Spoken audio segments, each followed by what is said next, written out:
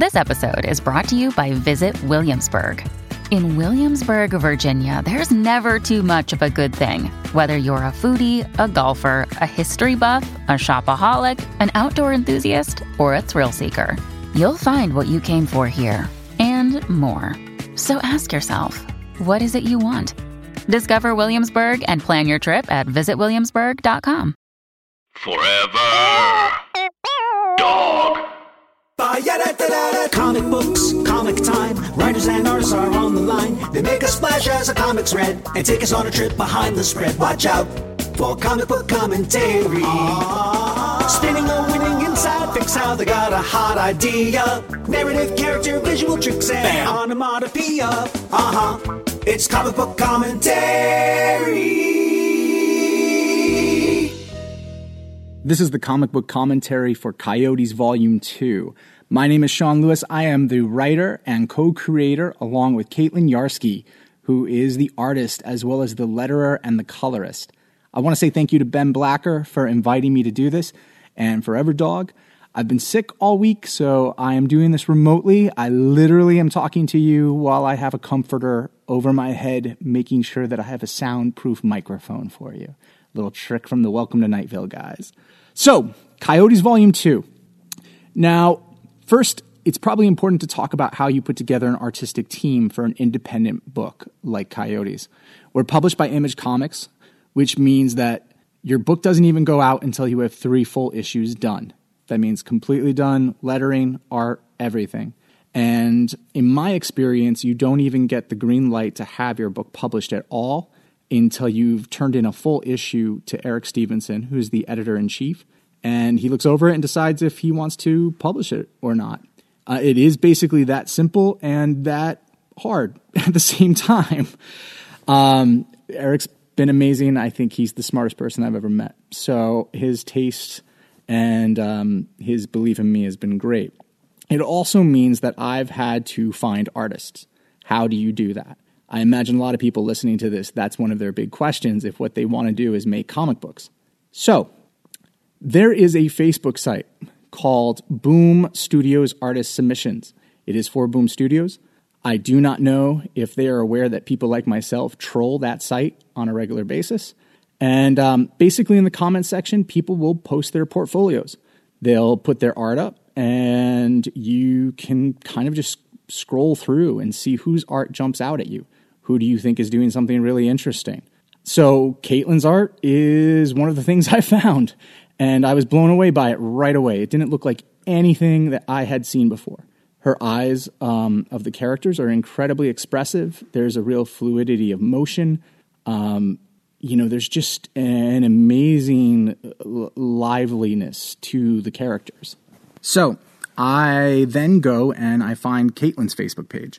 And I send her a message, and I say, here is the script for the first issue of something I'm calling Coyotes. I think you would be an amazing artist for it. Let me know what you think. She got back to me very quick, told me that she really liked it, and we went off from there. We started making the book. I think it's also important for a lot of you listening to also know Coyotes was rejected the first time that we submitted it to Image. We sent it in. At that point, I had was about to come out with Image Comics. It's a book I do with Hayden Sherman. And Eric, he looked at it. He said, it's kind of cool, kind of interested in it. I just don't think it's fully there yet. And so Caitlin and I went back to the drawing board. And basically, Caitlin's amazing. So Caitlin was just like, I've learned so much more about art in the period in time from the book that we submitted to now.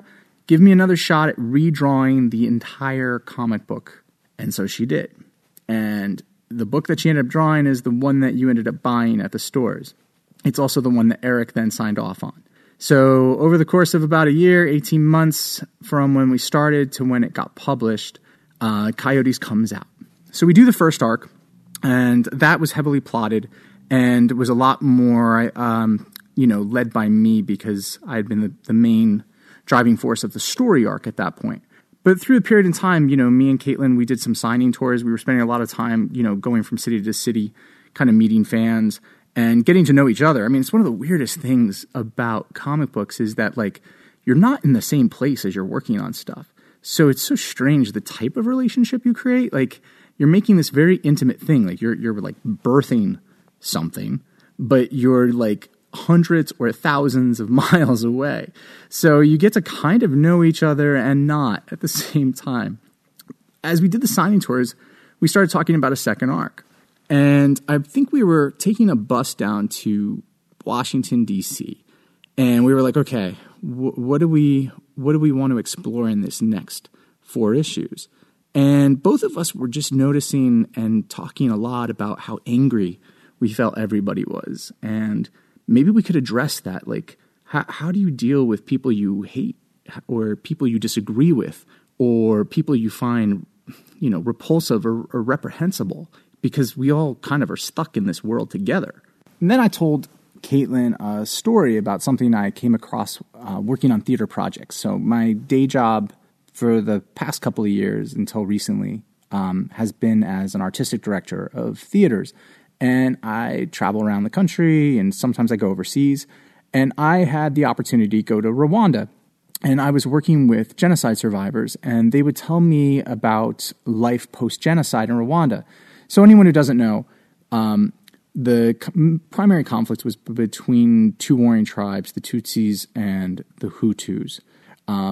The Tutsis rule the country, although they're a minority. The Hutus are the majority, and the Hutus enacted a genocide on the Tutsis. This is what happened in 1994. And at the end of it, so many people were killed and so many people left the country that President Kagame, who is a Tutsi and who came in and basically saved the country, said, look, we will allow Hutus to come back to the country from neighboring places and we will promise not to execute them. But we will enact this thing called Gacaca, which is a tribal court from the olden days. And we'll let that be how you are dealt with. Basically, because they knew if they were going to continue the country, they needed people to help. They needed people to live there. So the way Gacaca works is the entire village will gather out on a field.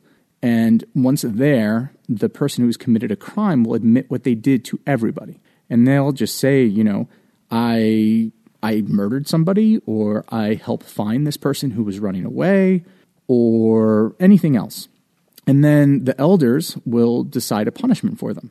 Basic theme being forgiveness. So I asked Caitlin what she thought if we used some elements of this. Maybe there would be a second tribe, someone outside of Red and the Victorias who we meet in the first book, and they'll be led by a woman who does not believe that they should kill these men that are enacting all of this violence upon them, but instead that they'll spare them, sometimes imprison them, but basically re-educate and retrain them. It's a concept dealing with the balances between, can you deal with something like toxic masculinity with zero tolerance, or do you have to completely, re-educate a generation? Personally, it's a very tricky dialogue. I think that, if something is a culture, if you say that the culture is itself misogynistic, then you do have to re-educate a culture. That's what that basically means, is that it will be ingrained in people to have those qualities. So how do you do that? And then on the flip side of it, you have people like the Duchess who are just zero tolerance and are like, no, you don't have to re-educate anyone. People just need to be better. And so it puts those kind of warring dialectics against each other. Fun stuff. It's a fun book.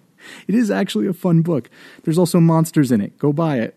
So that gets us to the nitty-gritty. How do Caitlin and I make a book? We had our themes, and that's how we basically start. What do we want to go about intellectually? And then it becomes just endless Twitter messages between each other.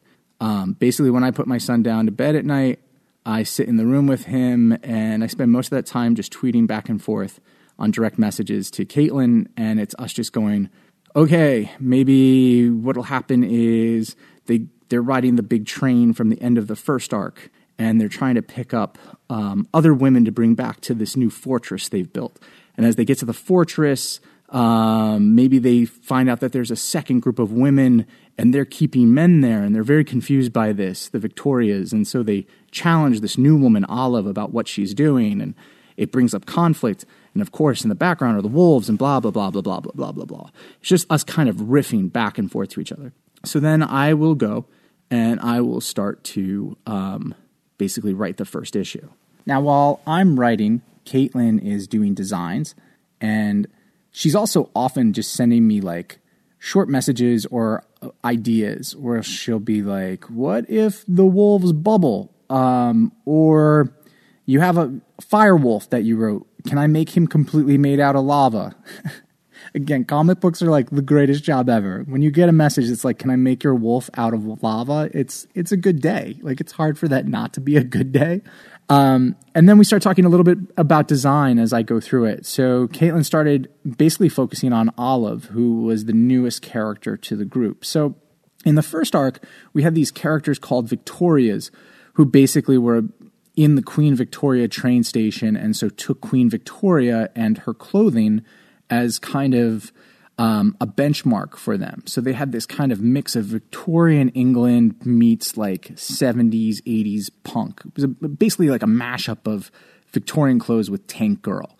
And we really loved that. So we started talking about like, okay, who's Olive? And we were like, there's a little bit of goth in her. There's a little bit of samurai, and there's a little bit of swashbuckler, which all of that sounds like insane. Again, like Caitlin is great because I can say those three things to her, and you get this character who looks incredibly smart, has red hair tied up in like a cool ass bandana, and she kind of looks a little like she could be Errol Flynn if Errol Flynn was like female.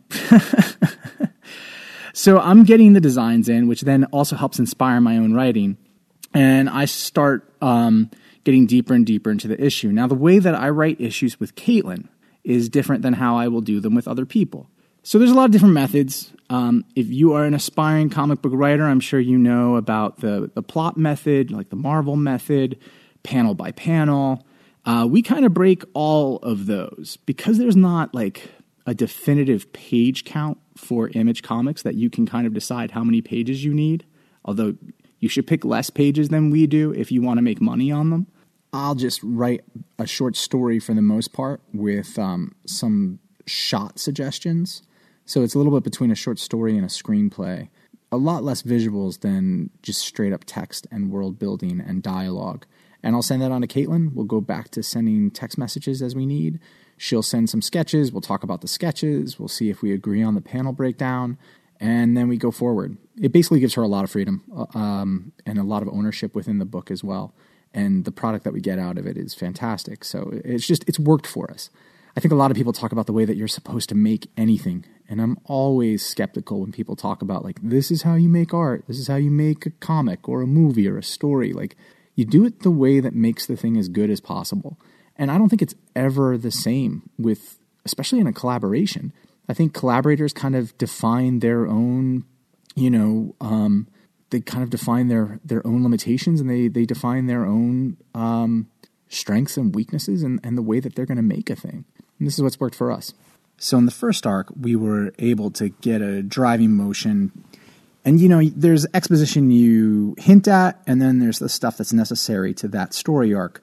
In the second arc, we realized, okay, we want to start this issue 5, with basically like a deeper dive into the mythology of the Abuelas, who are these grandmother characters who are like earth goddesses, as well as the wolves, and what connection there are between both.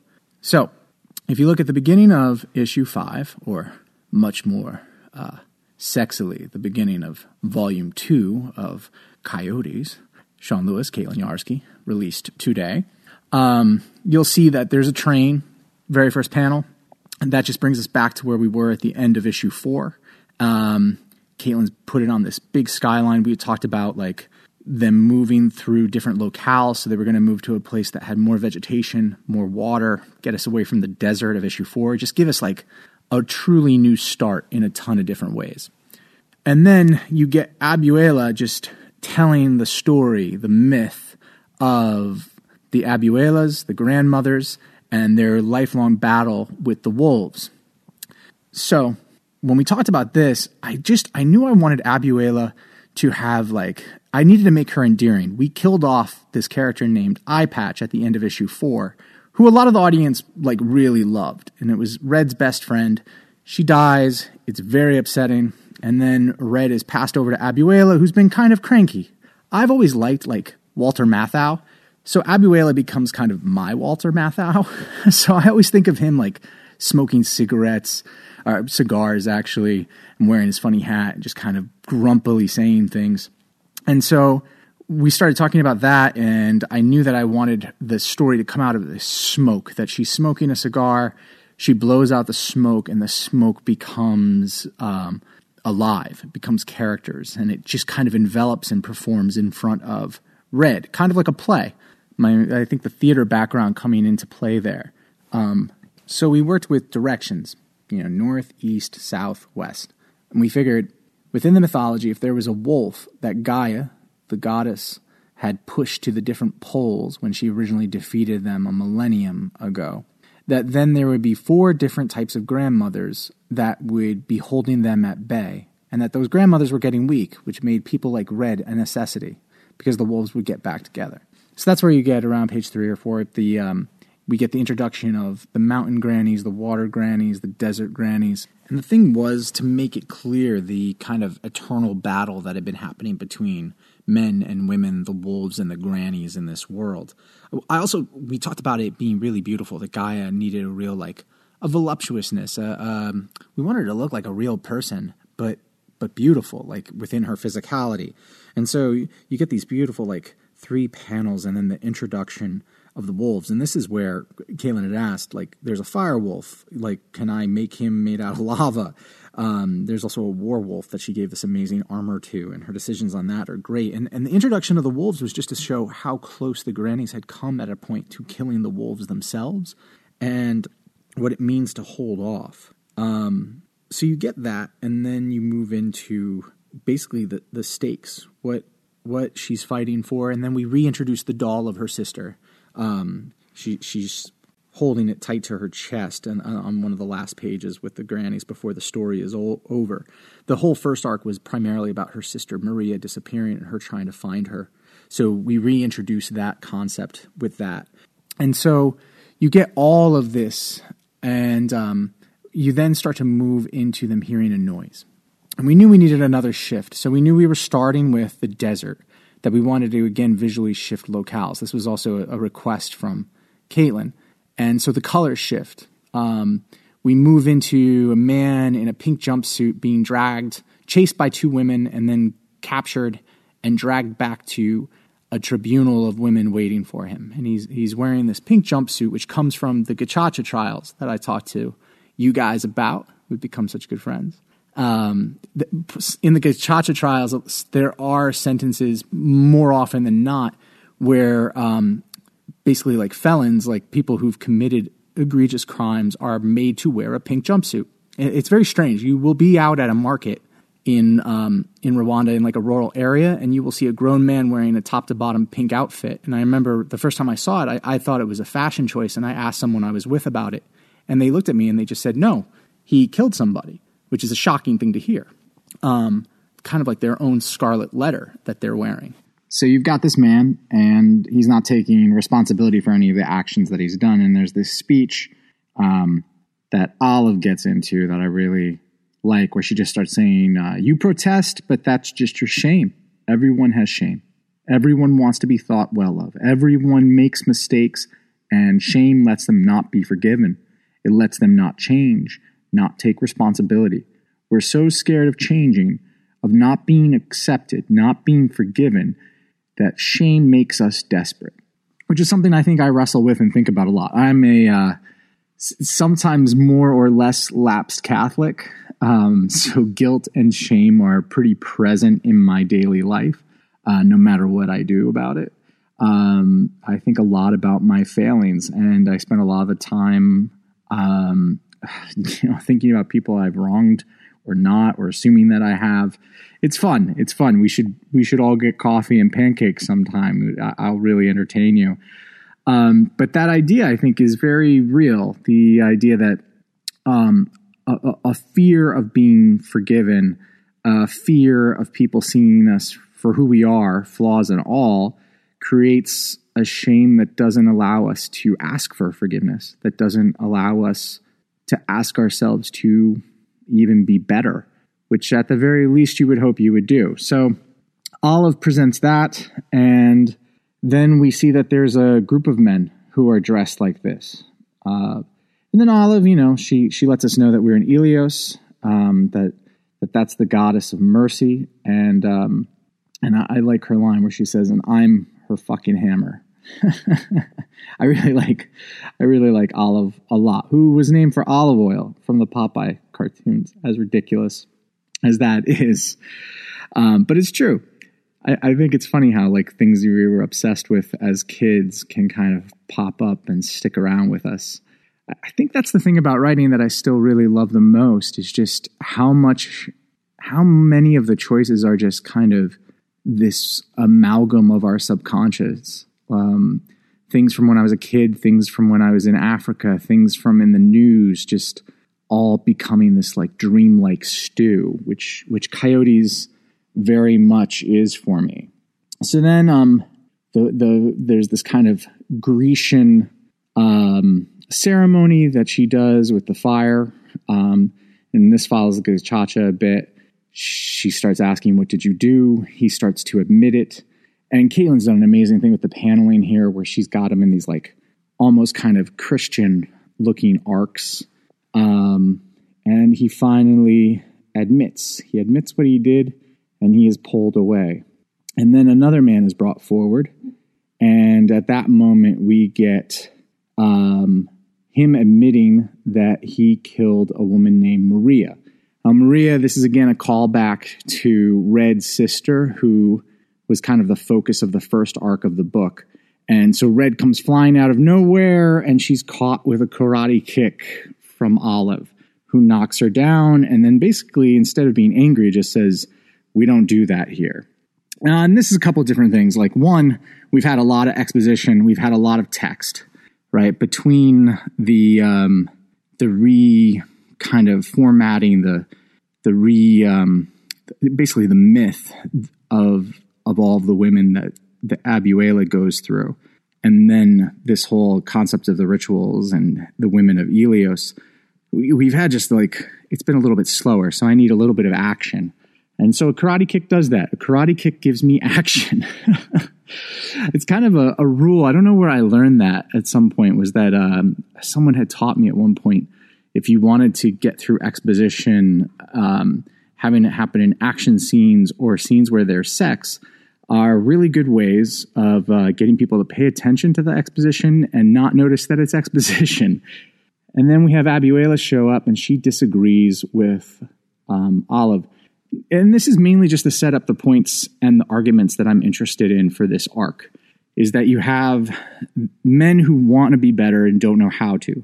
You have men who don't know how to be better, who don't want to take on their blame, but are going to be forced to. And then you have women who are at a divide, some who think this kind of like rehabilitation is stupid, and you have some who think that this rehabilitation is completely necessary. And the next exchange just kind of demonstrates this even further. You have Red starts off by saying, "You just let these monsters live here?" And Olive responds, "Well, it's how our elders did justice. The community decided, and the community took responsibility for them. It was either that or kill them." I mean, that's a complete callback to what I had heard and seen in Rwanda. And then Abuela responds, "Well, it sounds like someone's got to stop being a pussy." Basically, it is that three-pronged argument. You have Red, who just thinks having these people here is ridiculous or is confounding. And then you have Olive, who thinks it's the only way you could possibly do it. And then Abuela, who thinks that they're just being weak. And then I throw a joke in. Abuela decides to go pee in the woods. Again, just trying to make her the Walter Matthau of our, violent werewolf, katana blade comic book. Then we basically keep moving on, and it's just a tour of the village, just giving a sense of how women outside of the Victorias live in this world, this universe. And it all ends with Red coming face to face again with the man who admitted killing her sister. And she basically just ends up confronting him and stating her sister's name. And we get that face-off. And that face-off's going to be huge. This is going to be what this relationship, Red and the man that killed her sister, is going to be a big part of this entire volume. So we've now gotten that whole story basically done. You've got Olive turning down the opportunity to go and live in the fortress with Red and Abuela, but allowing any of the women who feel unsafe around the men in her village to go if they feel the need to. So then we get into Seth. So Seth is one of the 4 wolves. In the first volume, Seth is like the primary monster that everyone is... He's the reason why the men are able to change into werewolves in the first volume, is his hair, when taken from his body and made into a pelt, can turn an average man into a werewolf and basically allows their primal urges, which often are violent and sexual, to come forward. And this I took from like historical reference. There was a lot of cases in like the 1600s of men who claimed to be werewolves, people who claimed that after they had sexually attacked or assaulted someone, that it was because they had put on this wolf clothing and it transformed them and they couldn't control themselves. Like weird early insanity pleas. So Seth, in that first arc, is chained and captured and basically being experimented on by a group, and that's how they're making these pelts. He then gets to go free. And he's freed by the Victorias, primarily by Red. So now you're caught up. Again, by volume 1. So he runs. And you have him basically stating, I have been Seth the master, I have been Seth the monster, I have been Seth the slave, but I will always be Seth, the great wolf of the southern pole. Again, there's these 4, northeast, west, and south, that the wolves have been pushed to by the goddess Gaia in the history, the mythology of this world. And he goes into the cave, and the cave is dark, but he can see some eyes, 3 of them. And I love what Caitlin does here is the other 3 wolves, Bardolph, Lilf, and Feral, are angry about the fact that he was, 1, made a slave by humans, and 2, that he was freed by women. He's made the wolves seem weak.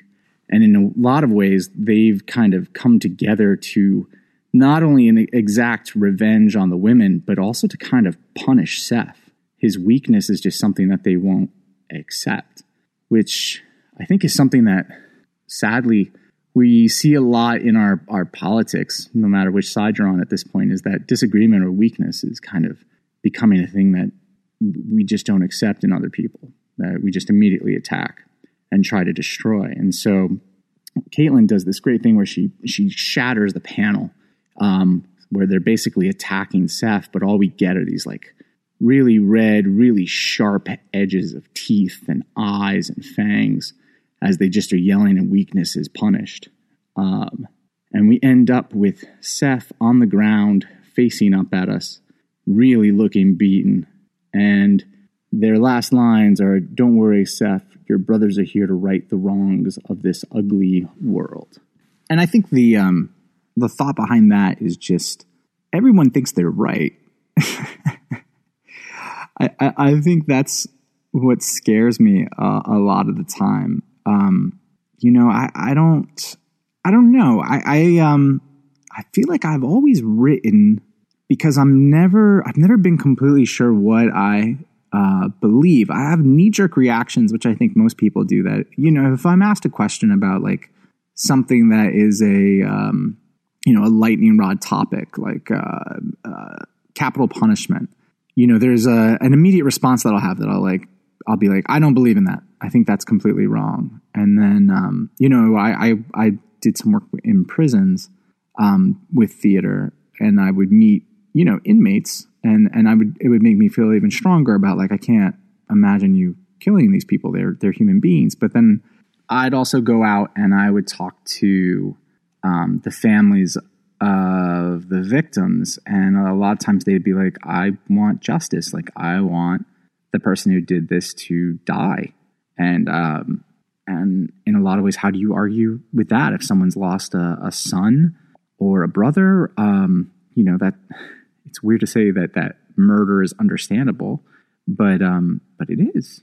And so it's a thing that I think I wrestle with all the time, is not only that I'm not really sure what's right a lot of the time. I'm not really sure and what's wrong. I mean, in basic cases, right and wrong, like there are some very obvious things, like anything that is like destructive to another human being obviously is wrong. But there are these kind of moral gray lines, and the more that people try to dictate them to me or anyone else, it gets scary. And of course, then it just makes it clear that everyone believes that they're right, which is, the basis of extremism, is the concept of I am right above everything else and no one else's ideas matter. You can't really disagree with me.